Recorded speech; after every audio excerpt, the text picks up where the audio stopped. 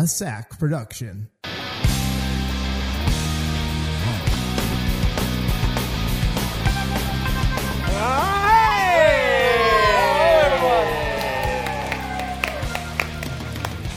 Welcome to SAC Comedy Lab. Thank you so much for coming. Hello, and welcome to another edition of SAC Comedy Lab Presents. My name is Dale Smith here at SAC Comedy Lab in Orlando, Florida. And this month we are discussing the Orlando Fringe Festival and the 25th anniversary of it. This episode we sit down with Tom Moscobian, and he is with his show Simpleton in the Gold Venue. So we had a chance to sit down here in the theater, and you might hear a fire truck go by the windows. But we had a great chance to kind of find out the path of where he came up with the idea Simpleton and how it kind of was inspired from him being in New York City, seeing Hamilton, and also the topical events of Trump and his run for the White House. So it's a fantastic chance to find out more about his show and how it's happening, and this is a once-in-a-lifetime opportunity to see his show. We sit down and talk about that. And if you're listening to this, we please want to just say subscribe, tell others, go on iTunes, however you heard about this podcast, because with this podcast, we are going to tell you more about the Orlando arts community. We also have more interviews coming up for the 25th anniversary of the Fringe Festival. And also we're going to have clips and snippets of some of the theater shows, comedy shows that we have here at SAC Comedy Lab. So without further ado, please enjoy this episode with Tom Moscobian. Enjoy. People try to assume. They try to fill in the blanks. That's what we do, right? Yep. I was trying to pull up on the Fringe app right now, the show, and I love the app. It's got some good, useful things, but I'm not pulling up Simpleton in there. So your show is Simpleton. Yeah. What venue are you in? We're in the Gold Venue, which is the Orlando Museum of Art. Mm-hmm.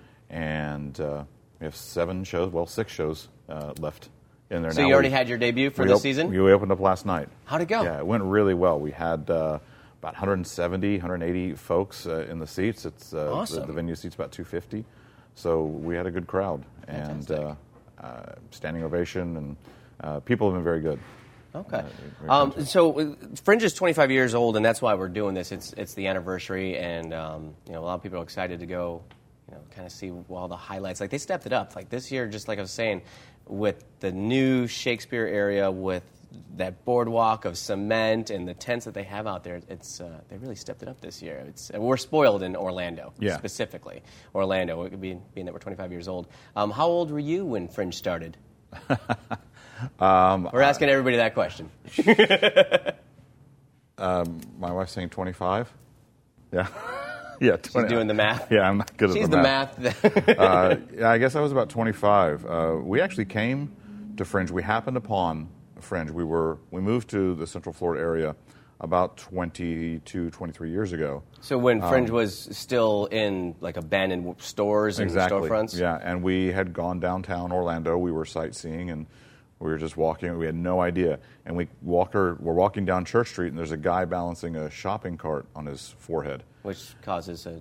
Yeah, and we're like, what is this? And we looked, and there was just, as far as we could see, people and booths and food. And you say booths or booze? Booths. I imagine there was booze. Not outdoors, because you can't drink alcohol outdoors in Florida. Legally. That's a new law, I guess. But new law. So you had moved to Orlando, and you just kind of happened to pass it. Yeah, well, we actually live in Lakeland. I still live in Lakeland. I've been there since we moved here, and I work in Orlando, so I make the I-4 trek every day now for 10 years. But yeah, so we had just come down, and we saw Fringe, and we no idea what it was, never heard of a Fringe festival, no clue. And so we kind of started to experience there.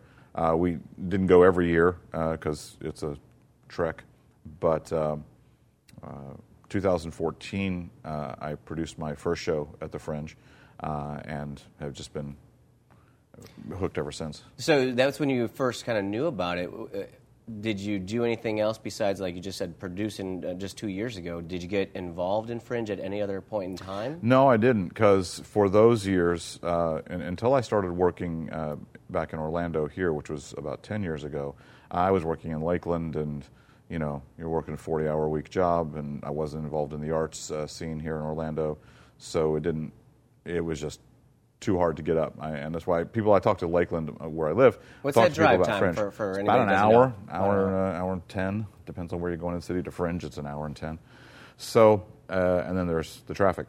But yeah, so I mean, I talk to people in Lakeland a lot, and there's not a lot of Lakeland people who do go to Fringe because it is just this insurmountable, distance in our heads. Yeah, we think so. That's one of my dreams is to really establish kind of that Lakeland pipeline and get some of that talent over here because there's a lot of great talent in Lakeland. Yeah, what's going on in Lakeland? There are some theaters that you... Yeah, there's a Lakeland Community Theater is there. They've got a tremendous children's program with that theater. There's Theater Winter Haven, which is in Polk County, and they have one of the most well-respected community theater companies in the whole country. They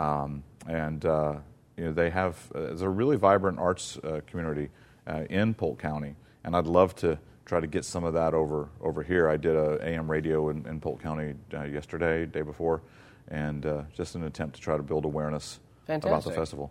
Okay. Now, where did you move from? You said you moved here, 22, 23 Yeah, years we ago? were in Pensacola, Florida. So you're still Floridians? Before then, yeah, and actually grew up in South Mississippi.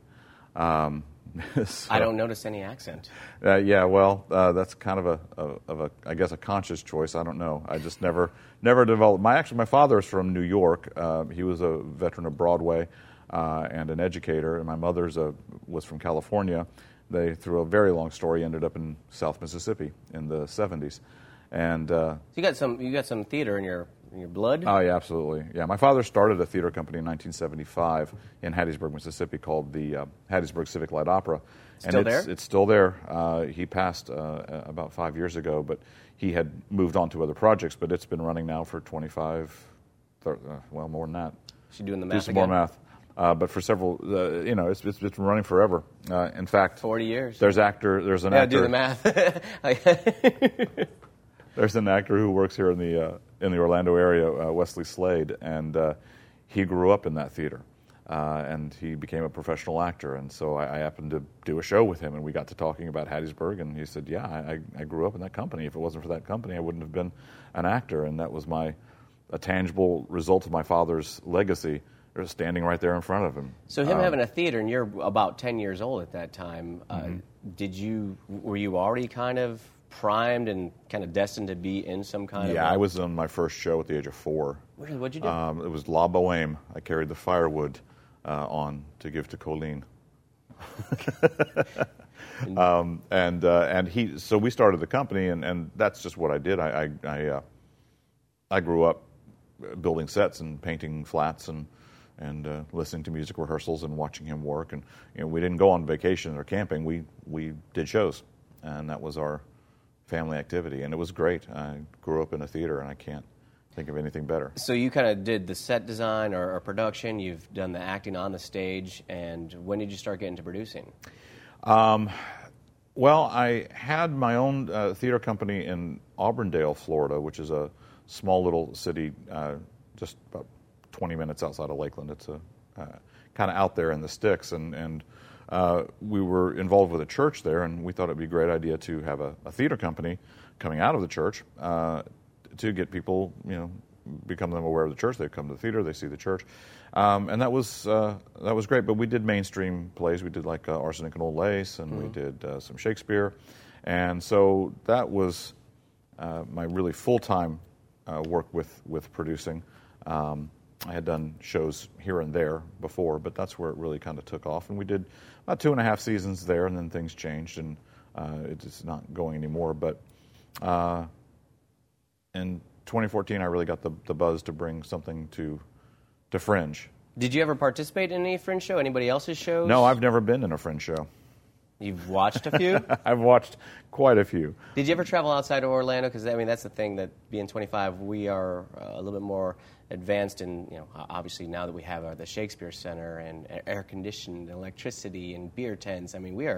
It's a fantastic festival. Yeah. But other cities are still trying, they're still in that fringe zone of trying to rent different storefronts and stuff like that. Have you traveled to other locations, like anything in Mississippi, anything? No, I haven't. This is my only experience with Fringe, but I have become good friends with a lot of people who tour the Fringe circuit.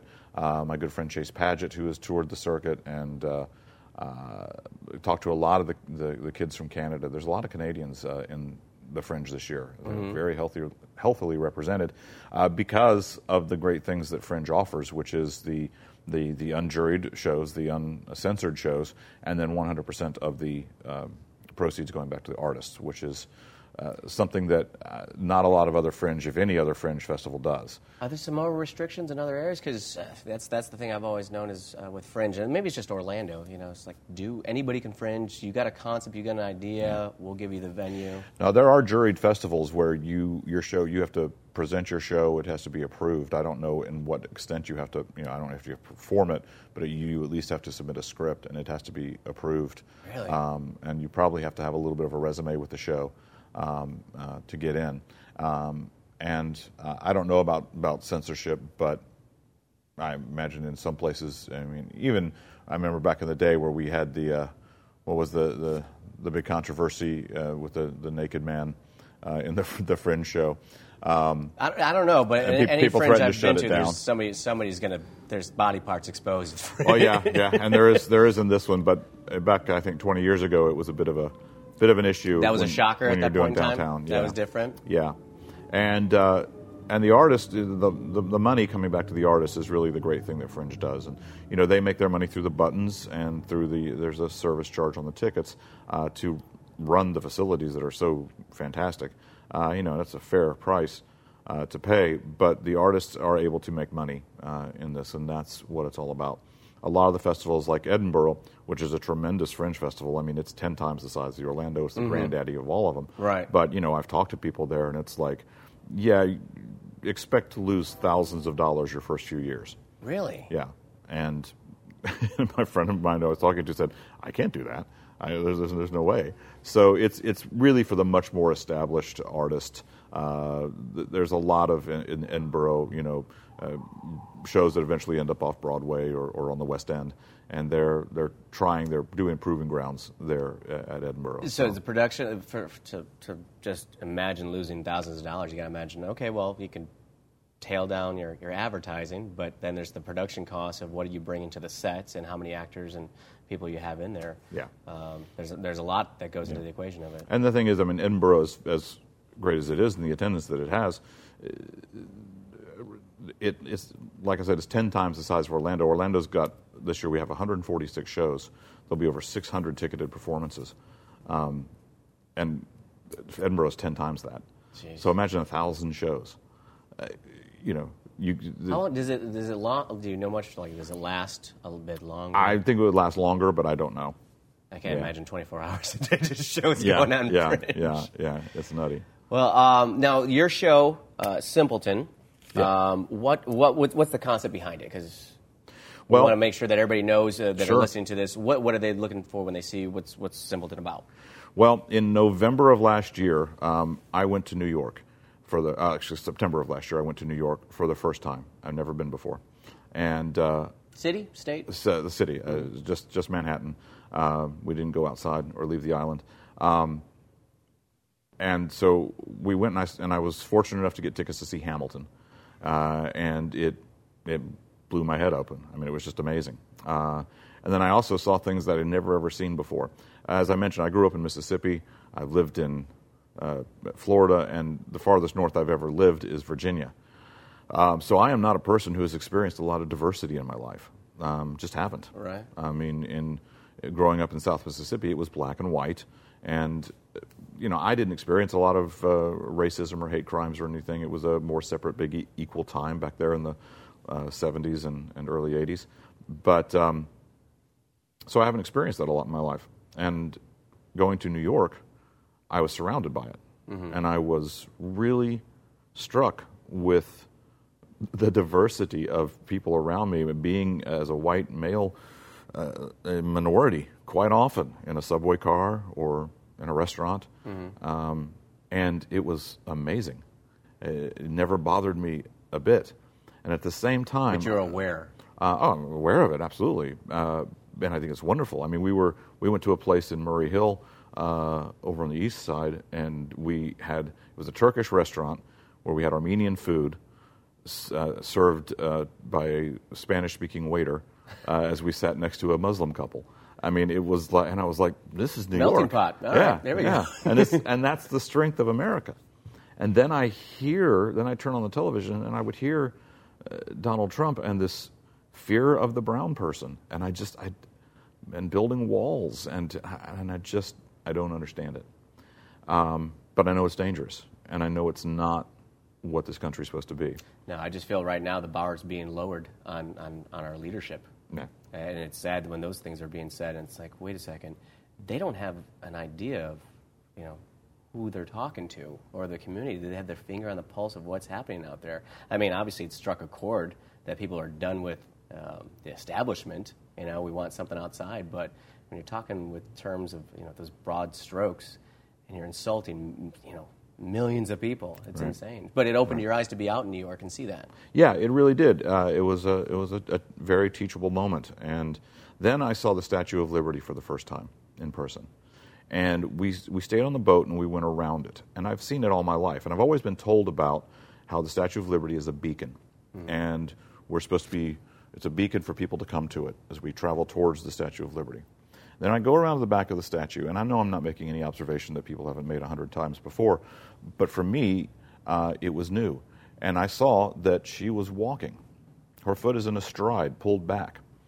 And beacons don't move. Beacons stay still. She's a leader.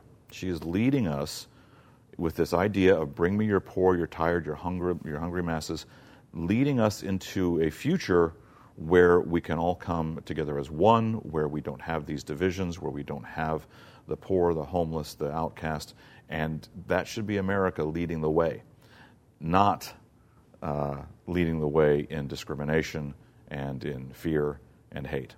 So all of that swirling in my head. Your interpretation of what you're seeing and just being in that, wow, this is a moment, and I'm here in the history. How many other boats have seen this, the history of when immigrants were coming and just thousands, daily. So you're going through all that, and that's your interpretation. So all of this is swirling in my head, and I'm coming back. I'm doing a show over at Mad Cow here in Orlando, and jamming to Hamilton in between the breaks, and I'm talking with my friend Michael Sapp, who was in the show, and somehow the word simpleton came up, and as it has a couple of times in the past, something clicks in my head, and the whole show just appeared, and I started writing, and then I'm thinking, well, that's a lot, and how we're going to make this work. And did you have the idea when you were writing it in your head? Did you have the idea of fringe or theater, or just I have a concept and I just want to flush it out because I have it, and that's one of those things you got to do is got to put pen to paper or whatever text, it doesn't matter, but you got to get it out there and just. Yeah, I mean, I think originally it was just I got to get it out there, but at the same time, fringe applications were coming due, and it was just seemed to me a natural fit. I work much better if I have deadlines and a place to go. A lot of artists that I had an idea until the lottery and I won and I got in. Then it's like I got to get right into this thing. Yeah. Well, I just talked. I had lunch with my friend Chase again the other day, and he was like, "Yeah, because I booked an hour of comedy." Stand-up comedy. I said, have you ever done an hour of stand-up comedy? He goes, nope, and it scares the crap out of me. But if I don't book it, I'm never going to do it. Chase Padgett, right? Yeah. Yeah, I think I saw a post on that, too, that he's like, I've got the seats, it's this. Now time to start writing. Yep. And so, that's great. So a lot of that kind of fuels the creativity. So so anyway, we started writing, or I started writing, and then through a great series of events, I had some collaborators come on board, which folks I didn't know before, which is a whole story in and of itself. But they came on board, and then we decided that we wanted to do a full-on parody of Hamilton. We were going to do like the first song and then start writing our own music as that went on. So it would just touch Hamilton here and there. But then we decided, no, this needs to be a full-on parody. So I wrote the bare bones of the story and then figured out what songs we're going to use and how we're going to structure them. And then it was the effort of replacing all of the lyrics with our parody lyrics. And that's a lot of lyrics. In the full show of Hamilton, the character of Alexander Hamilton speaks more words than King Lear, more words than Macbeth, not as many as Hamlet, but it is a major role. So even in 13 songs, which is far less than half the show, we have a lot of words ahead of us. I haven't seen Hamilton. I've heard the name. I've heard it tossed around. And, of course, here at SAC, a bunch of people have gone to see it. And so for anybody that hasn't seen Hamilton or doesn't know what it is, can you give a quick synopsis of what that is? So because you're parodying it, so people. I mean, if Sure. people see your show, are they going to be lost if they don't know anything about Hamilton? Not at all. If you know Hamilton, you get things on a deeper level. Okay. But you'll get a lot of the in-jokes that come from Hamilton and some of the lyric references, and you'll be able to say, oh, that's a very clever way they've interposed those lyrics and played off of that. But if you haven't seen Hamilton, you still get the full experience of the story and the show. So and the it might humor. be like an adult and a child watching a Disney Pixar movie, and the kids are laughing at one thing, but the adults are like, oh, I get what they did there. Yeah. So at this Very point in much time, so. I might be the kid Right. going to enjoy your show, but just enjoying it. But somebody that knows Hamilton would actually take it away a little bit differently. Right. Yeah, and I can see the difference in the audience. I can tell people who've seen Hamilton. So you see the light bulb, Yeah, because I see them look at each other or laugh at a place where other people aren't laughing. A little arm jab Yeah, to so their- it's fun, and especially it's a lot of the younger kids who have seen Hamilton. Because again, Hamilton is the Broadway musical by Lin-Manuel Miranda, who that tells the story of Alexander Hamilton, the first Secretary of the Treasury, using multiracial cast and hip hop and R&B, and it's nominated for a record-breaking 16 Tonys, and it won the Pulitzer Prize for drama. So that's why you've been hearing the name Hamilton so often. yeah, absolutely. So we wanted to play off of this parody and this idea because I just knew Hamilton was going to continue to get hotter and hotter. Mm-hmm. What I didn't know when I started writing in November was what the future held for Trump. Because at that time he was questionable. Is it going to fizzle away and be laughable, or Right. is it going to start taking, Right. getting some momentum? Exactly. And fortunately or unfortunately, he has just continued to steamroll through the primaries. I guess fortunate for my show, but not so much for the country. It's also been a bit unnerving because some of the things I've written have actually come true. Like, again, back in November, I'm writing, and Ben Carson comes alongside him as his right-hand man. Well, in November of last year, or even January last year, that was unthinkable. They Right. were at each other's throats. And yet, Ben Carson is now heading up the VP search for Donald Trump. And people who 3 weeks ago he was going after their wives, Ted Cruz, is on that list. And my take on it when I wrote it back then was that, if he wins primaries, if he becomes the presumptive nominee, all of these people who opposed him on character's sake are going to turn around and ride his coattails and, Which in turn then says something about their character. Right, exactly. And that was my point. And unfortunately, I was right. So did you have to rewrite anything, or did it just kind of follow suit with your kind of prediction? Yeah, well, the story starts when he wins the election. The opening song tells the story of his quest through the primaries and how he wins them all, which, again, he hadn't done when I wrote it, but he did, and it unfolded just like I said. Takes the nomination, and he rode it straight to Washington. So the first song, it sets up Trump has been elected, and we end with the refrain, Donald Trump's president, y'all better hide. And then from then on, it goes into the future, 2017, 2019, of what's going to happen. So, all of that, of course, hasn't happened yet, and we'll see. But yeah, it is become. There was a point in the writing process where I was just begging with Trump to stop the crazy. I can't keep up with it. It's an hour show. I can't get every stupid thing you say into the show. And you're trying to take all that stuff, all that content, everything you're writing, also parodying Hamilton, and try and do it in an hour. Yeah, and we have 13 songs that clock in at 46 minutes. And so wait, the 13 songs in total clock in at 46 minutes? Right. Wow. And there's no instrumentals there. It's every one of those 46 minutes is lyrics. And there's about 5.5 minutes of dialogue. We have a 52-minute show, 53 with curtain calls. Not that I'm counting. But you had to map it out. Yeah, I have to, because if you go over time at Fringe, they'll turn your lights out. Mm-hmm. Yeah, they pull the They'll plug. just pull the plug. Show's over. So, we had to be in, and then we have extra time built in for whatever laughs we might have and at the end of the show. So, curtain calls. So when I I finally at some point had to lock the show down and say I can't add any more, except what was it last week? For some inexplicable reason, he called Elizabeth Warren Pocahontas. Okay, I didn't hear that yet. Yeah, he referred to Elizabeth Warren as Pocahontas, and everybody was like, "Wait, what?" So at this point, but I put that in the show. Yeah, I was just saying, well, at this point, you've already done a show, and there's still going to be stuff happening. I mean, you've got shows for another week and a half. Is it going to be any? Oh, geez, I can't believe you said that. Now I got to add something in. What do I pull from this? I mean, yeah, probably not. If it's something like, I ended up putting the Pocahontas line in the show. He calls Ben Carson Pocahontas, and everybody looks around and goes, "What was that?" But for anybody who's reading the news, they'll pick up on it. If something were to come along, I wouldn't be beyond trying to put in a one-liner here or there. But we're pretty close on time, pretty tight. and the actors are already kind of had enough of me putting stuff in at the last minute. So how are the songs locked. composed? Did you do the songwriting? The songs are all Hamilton's. They're all from the show. Mm-hmm. And we had a team of guys who created the tracks from ear because the sheet music was not available. That's what I was wondering, what's available for the sheet music is available now, but it was not when we were making the tracks. So a lot of them came from the internet, and then several of them, maybe about half, we made ourselves. And then laboriously replaced the lyrics syllable for syllable.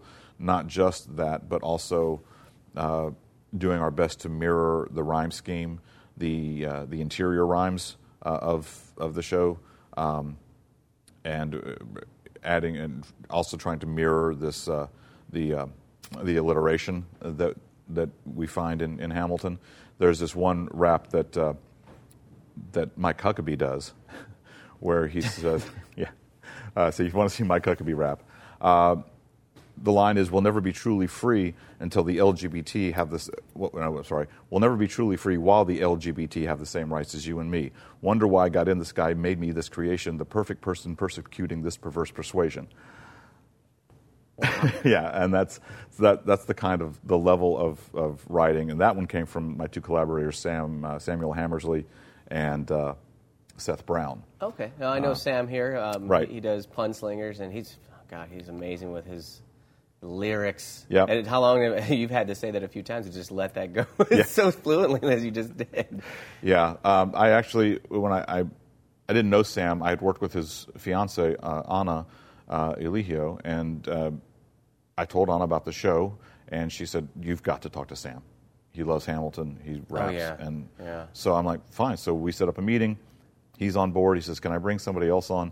He says, "Yeah." I said, "Sure." He goes, "I know this guy. He lives on the East Coast. His name is Seth Brown. He doesn't really leave the East Coast, so he's not going to come down and see the show. He just likes to say where he is. But he's a genius. He's written a copy of the Torah, the Jewish Bible, Hebrew Bible, in rhyming couplets, and you can buy it on Amazon." And I'm like, "That's a cat I need to work with." Wow, yeah, if he's at that level. So I told them guys, I said, "Here's your audition. Take My Shot," which is a 6-minute solid rap song. It took Lin-Manuel 2 years to write it, and I said, "Do what you can." They came back to me in a weekend with the finished product, and I'm like, "Yeah, I think we're good. This is going to work out." That's amazing. Now, with the style of show you're doing, for the audience, is it for all ages, or is it only? What's the rating that you guys have put yourself under? We have a 13 and up rating with strong language. So there's the F word shows up a couple of times, just twice, and that's about as bad as it gets. So we just want to do this. The venue again. It's going to be in the Gold venue. Yeah. It's Simpleton. It is an hour show. 13 plus for ages. Ticket price? Ticket price is $11, and that plus you need a fringe button to get in, and those are available at the box office for $10. And our next show is Saturday night at 7 o'clock. Do you have that list in front of you? Yep, Saturday at 7. Then the 22nd, which is a Sunday, at 4:20. Monday at 6 o'clock. That's the 23rd. Mm-hmm. The 26th at 7:15. The 28th at 4:20, and the 29th at 10:30. We close up Fringe that night. And then if we win Patrons Picks, there will be a show on Monday the 30th if we win the most tickets sold.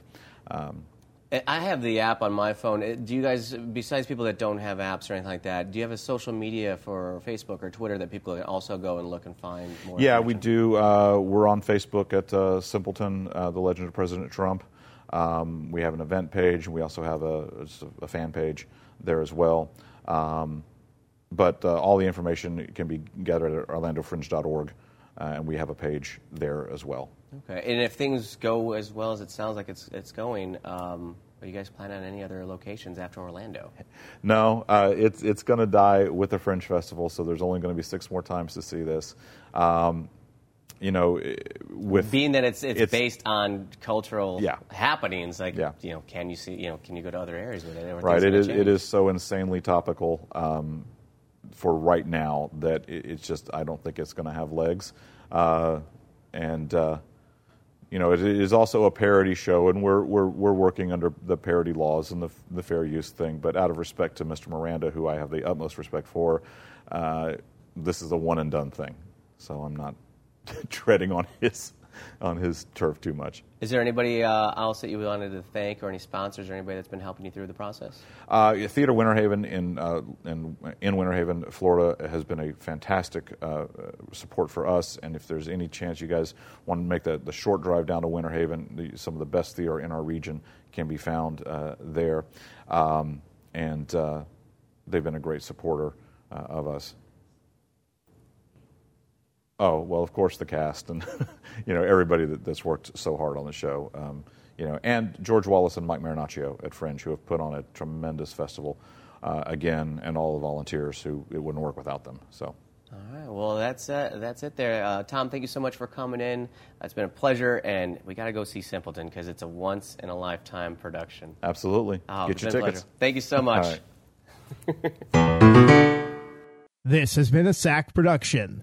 Like us on Facebook.com/SAC Comedy Lab. Follow at SAC Comedy Lab on Twitter and Instagram. Thanks for listening.